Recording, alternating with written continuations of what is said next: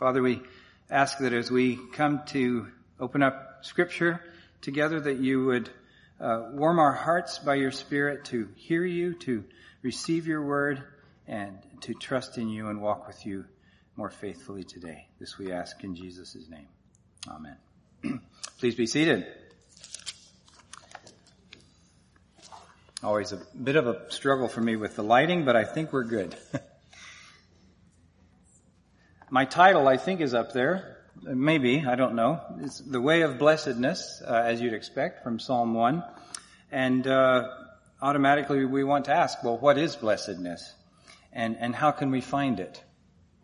I like how Martin Luther, in his commentary on Psalm 1, describes two groups of people who are looking for blessedness.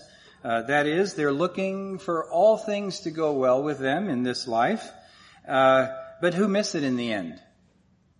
The first group that ends up being the furthest away from the blessed life includes those learned philosophers, who he says, who try to pursue godliness through sheer willpower and the cultivation of habits and virtues, but who in the end actually deprive themselves of the blessings of this life, as well as those of the life to come.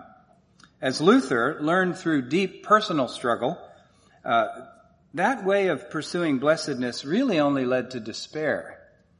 Despair because holiness does not come through the performance of religious works, but only by turning to Christ in faith. Last month I had the privilege of spending 2.5 weeks over in Germany, in Wittenberg, as part of a Center for Reformation Studies, in those towns where Luther experienced that spiritual breakthrough that led finally to him having a sense of assurance of God's love and pardon. He came to find great relief and comfort in Paul's teaching that the just shall live by faith. Recall Romans 1:16-17. For I am not ashamed of the gospel, a verse we often repeat here at Messiah. For it is the power of God for salvation for everyone who believes, to the Jew first and also the Greek. For in it the righteousness of God is revealed from faith for faith, as it is written, the righteous shall live by faith. Luther mentioned a second group of that finally missed the way of true blessedness. It included simple folk who imagined that the way of blessedness had to do with the pursuit of carnal pleasures. Unlike the first group, these at least enjoyed those physical pleasures in this life insofar as they are to be had. But like the first group, they also missed God's blessing and favor in the end. The alternative, says Luther, is what the teacher, and he's referring to the author of Psalm 1. He writes David in his commentary, but we don't know that it was David. We just say the author of Psalm 1, the psalmist. The teacher, he says, derives his doctrine from heaven. A glorious phrase. But before we turn to that, let me mention a third group that remains far from the way of blessedness. I think I came across it when I wandered down to Prague, not just after I was in Germany. It's a kind of cross between the two groups that Luther mentions. As I wandered through those city streets, I came to a large square. And just in front of a large monument to the reformer Jan Hus, you may have heard of, someone had erected a stage. And on that stage was a speaker from Russia. The man seemed to be an evangelist because in the distance I caught phrases like, turn to Christ and do great things.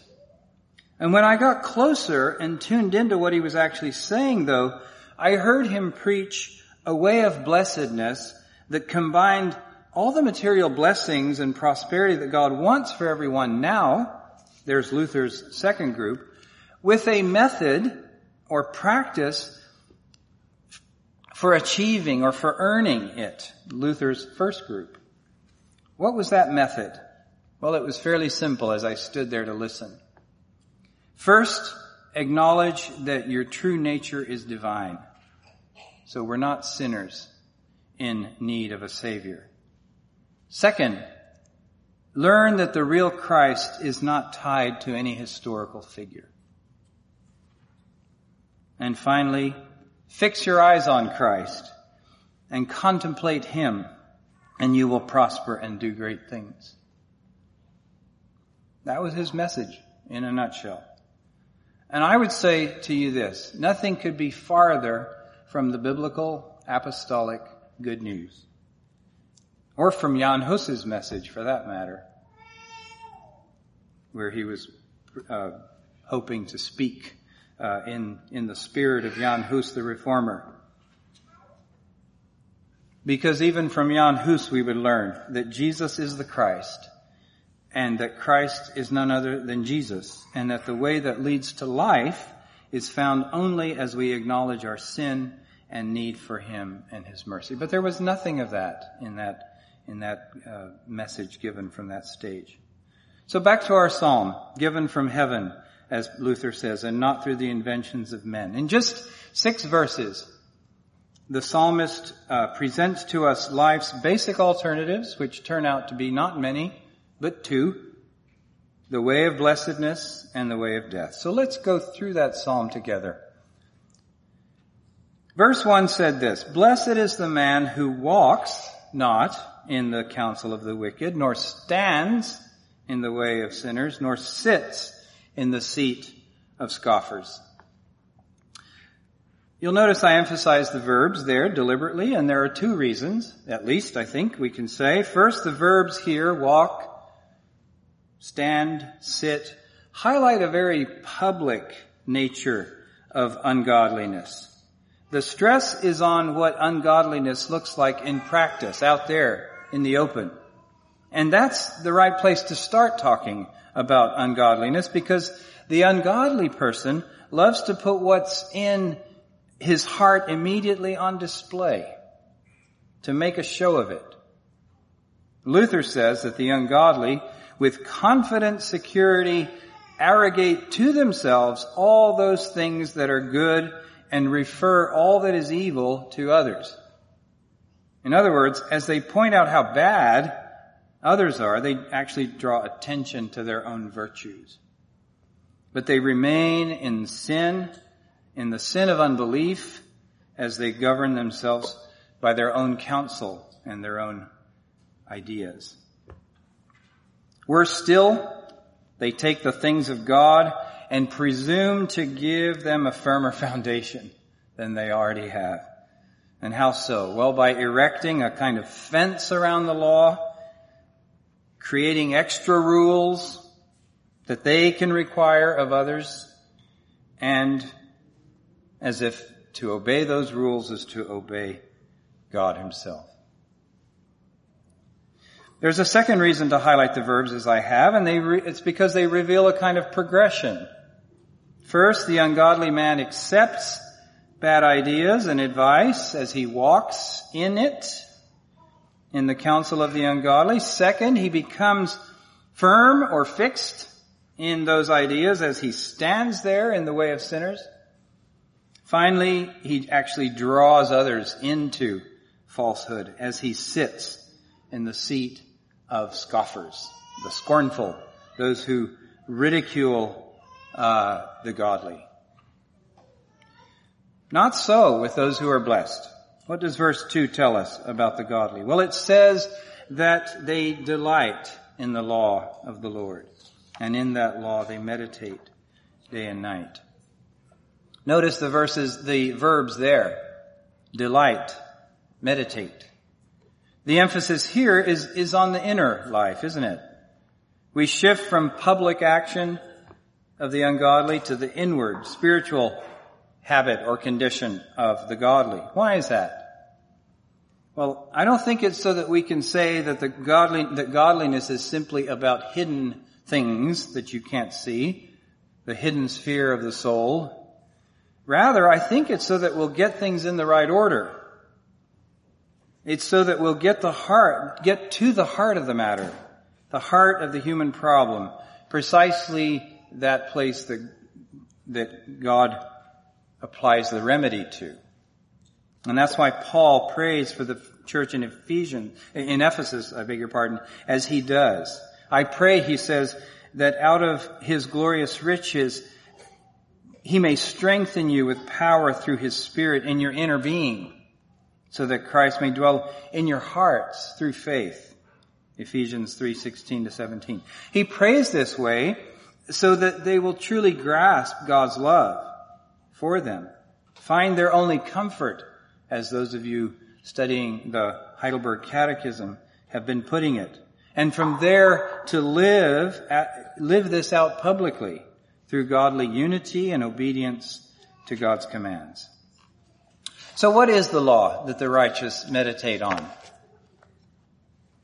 Well, quite simply, the law is everything that God commands in His Word. And as we're working through the Psalms this summer, it's good to turn to other Psalms. It's clear from Psalm 19, which I believe Matt will be speaking on soon.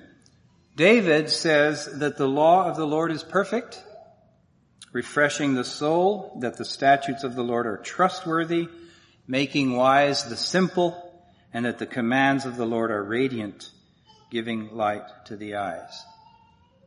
Everything that God commands. We don't ordinarily think of commands and rules as things that give light, wisdom, or refreshment to our souls.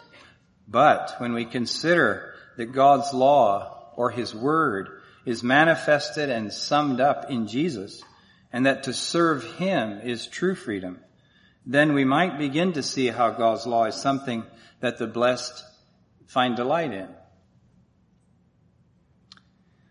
True delight values the object of delight for what it is in itself. Luther makes a point of underscoring this. He said, the blessed delight in God's Word, not focusing primarily on the promises or the warnings, but because it is holy, righteous, and good. We delight in God's Word because of what it is. It is holy, righteous, and good. And as the godly meditate on it, they consider it. They reflect on it. They discuss it with others so that they learn something of its richness and its depth. So, for instance, I'm staying here with Luther still, the law, thou shalt not kill, in the whole counsel of God, in the whole witness of Scripture, is not just about not letting your hand perform a certain action, but about not despising and seeking to injure others in any way. Instead, to bless them and to do good. Now, what happens when we don't delight in God's law? That's the immediate question, isn't it? For most of the time we're distracted and we are maybe approaching God's Word feebly, and we feel it. What happens when our desire is so weak that we wonder whether it isn't more a question of delight so much as just plain duty? And here I think even the awareness of the ways we fall short can itself be a blessing. I know this true in my own life. In the midst of our distractions and wandering, God can show us where our selfish imaginations lead us. And so those very things are the things that God uses to bring us back to Himself. And really, if we're honest, too often we're looking just within. We're looking to our feelings and our desires and our intentions to see am I really striving after God? But in fact, to bring Luther in again, if we're looking within, we're actually looking in the wrong place, because deep inside, we actually hate the law. We actually rebel against it. We need to look to Christ and to His righteousness, asking God again and again to keep us in that righteousness, like a mantle. It's only there that we begin to understand, I think, what it means to meditate on God's Word day and night. Because we might be wondering what in the world that could possibly mean. This is not about emptying the mind through some kind of endless mantra that we would recite. And it's not even primarily about any kind of method or technique. With God's Word, we're talking about a reality that comes to us before we even think of coming to it. We're talking about something objective outside of us that God has revealed, that we have the privilege to consider and ponder and listen to as God himself works in our hearts and minds through it. And what is that work? Well, it's his work of making us attentive to his word, grateful for his blessings, so that we can enjoy the relationship that our meditations bring us into. Verse 3. We read there that the one God blesses is like a tree, planted where? Well, by rivers, by streams of water. And this tree yields fruit in its season, and its leaf does not wither. The same promise is there in Jesus' words. Remain in me as I remain in you. No branch can bear fruit by itself. It must remain in the vine. And neither can you bear fruit unless you remain in me. John 15, verse 4. Notice here how we're looking outside ourselves. We're not planting ourselves, since God is the one who takes care of that. In fact, God transplants us, says Luther, out of Adam and into Christ. And I like how Charles Spurgeon describes the fruit God causes us to produce in season. Patience in the time of suffering, faith in the day of trial, and holy joy in the hour of prosperity. Not so with the ungodly, verses 4 and 5 tell us, bringing us back to the present condition of the wicked. What are they like? Well, they're like the chaff that the wind just drives away, like dust. Of no use, right? The fruit that we bear blesses others. Well, the chaff is of no use. It says, therefore the wicked will not stand in the judgment, nor sinners in the congregation of the righteous. In other words, without a foundation, without grounding, their end is death, because they won't be able to stand on the day of judgment, nor participate in the fellowship of the godly. There will be no word spoken on their behalf. They'll be without excuse, as Paul says. And what is their present condition? Well, they may have the appearance of godliness.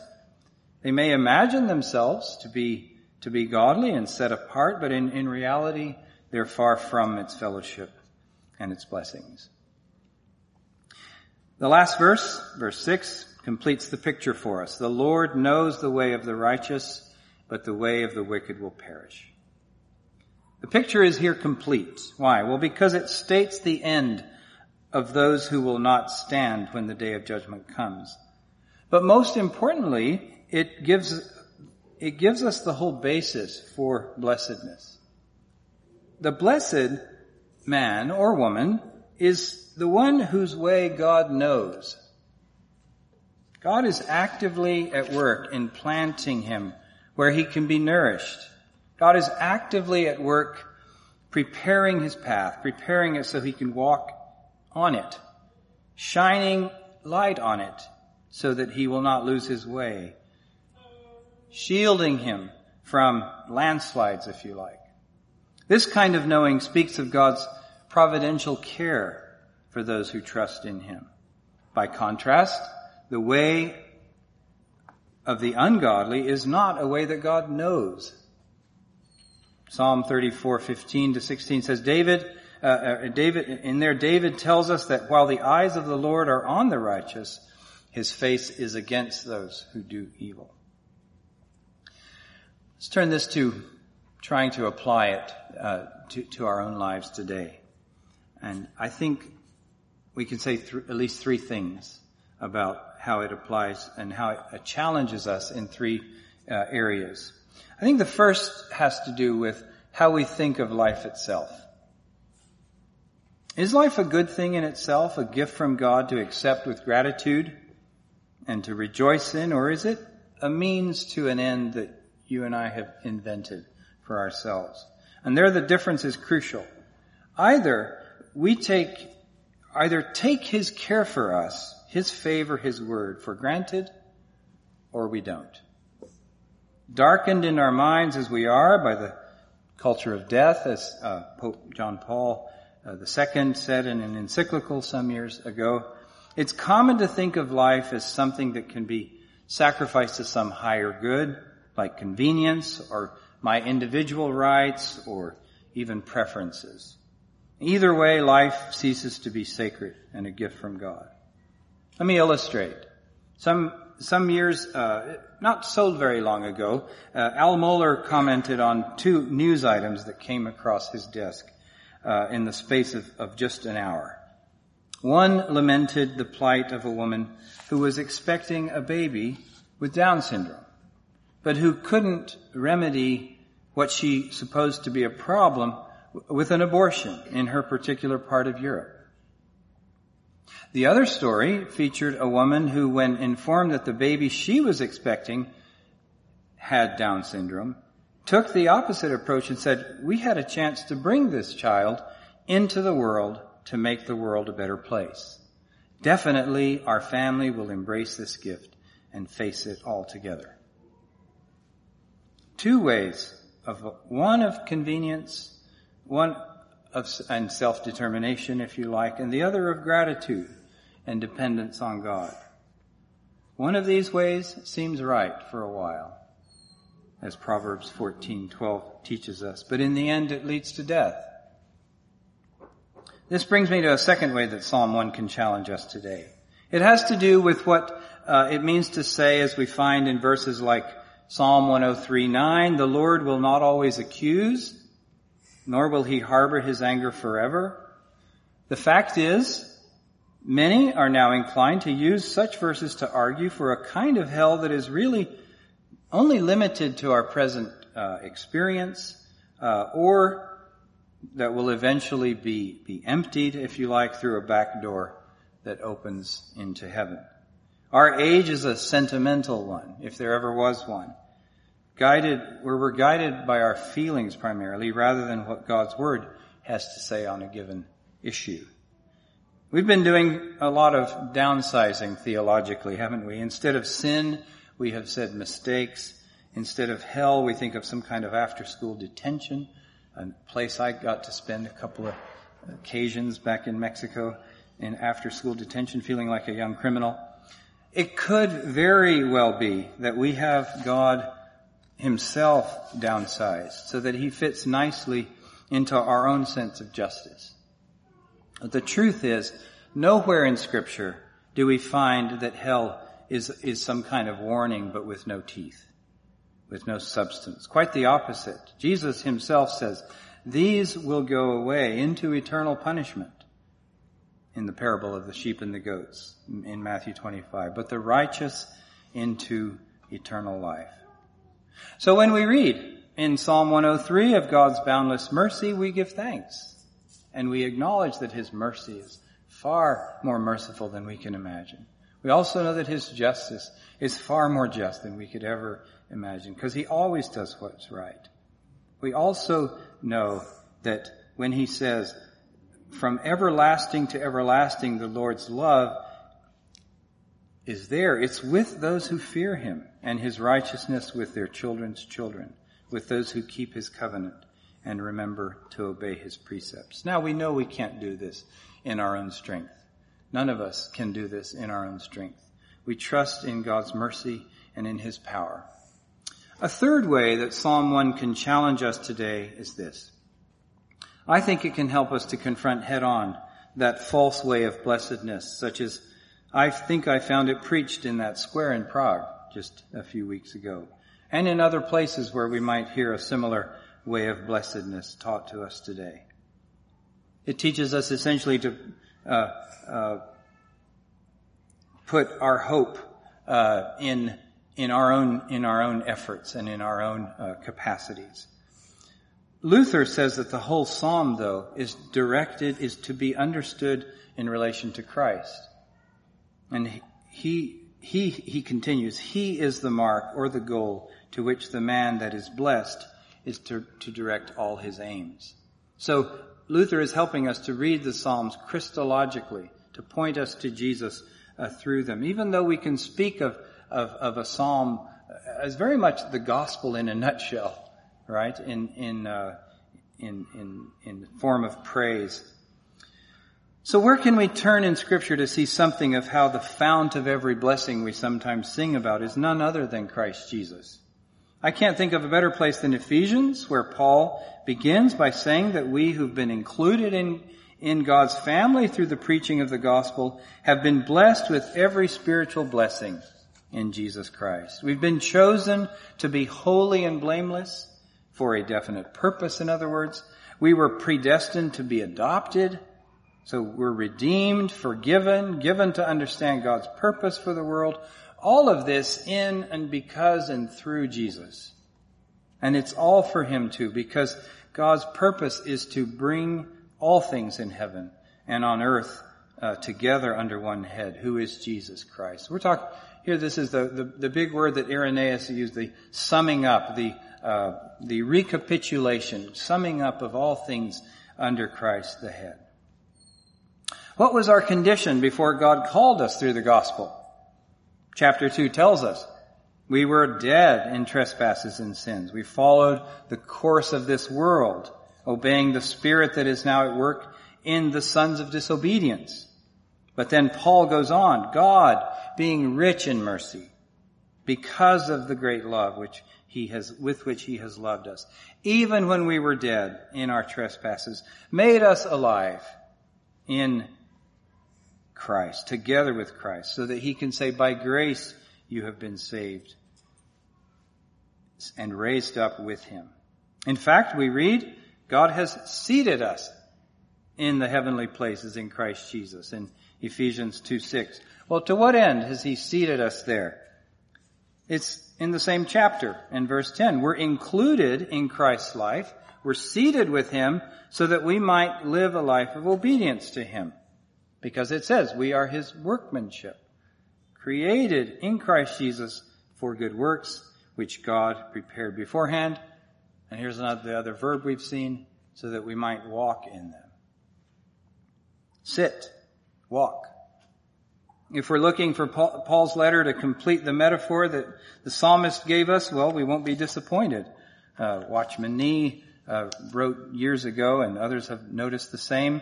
In chapter 6, in verse 10, Paul challenges us with these words, be strong in the Lord and in his power. And then he adds, put on the whole armor of God that you may be able to stand against the schemes of the devil. Verse 11. Then again in verse 12, he says, take up the whole armor of God so that you may be able to withstand in the evil day, and having done all, to stand.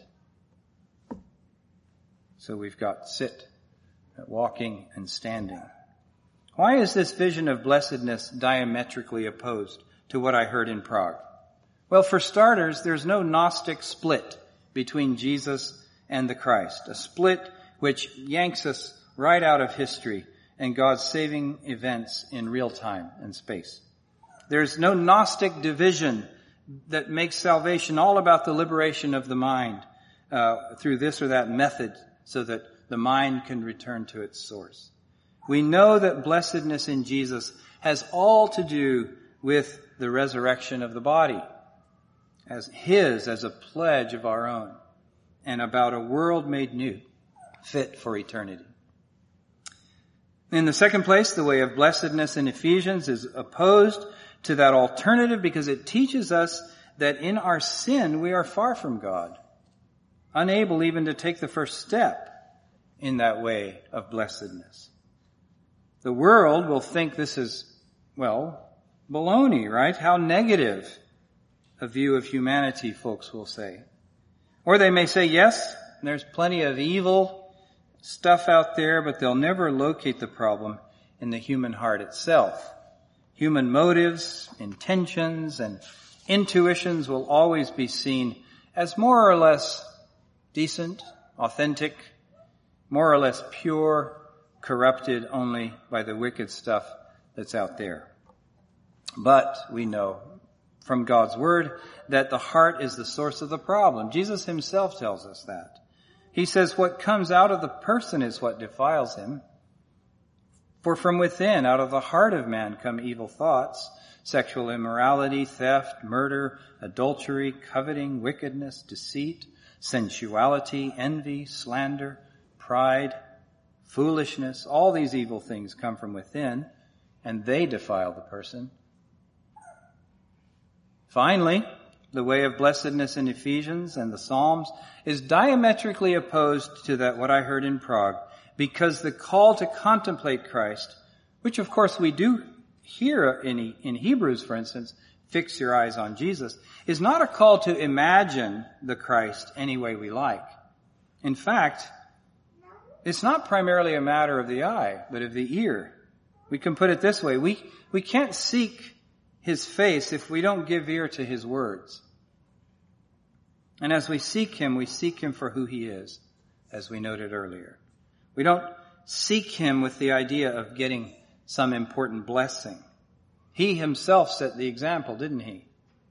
He set his eyes on his goal, the joy set before him, Hebrews 12:2 tells us, and he endured the cross, despising the shame. So let me finish. Let me conclude. God's law, everything he commands, stands. There's no running from it if we hope to live. But the mercy that flows from God's grace is there for all who will call upon him. There is now no condemnation, says Paul in Romans 8:1 and 2, for those who are in Christ Jesus. Because through Christ Jesus, the law of the Spirit who gives life has set them free from the law of sin and death. So brothers and sisters, may we not harden our hearts, but rather turn to the one who alone has the power, in the words of Psalm 103:4, to forgive all our sins, to heal all our diseases, to redeem our life from the pit, and to crown us with love and compassion. Thanks be to God.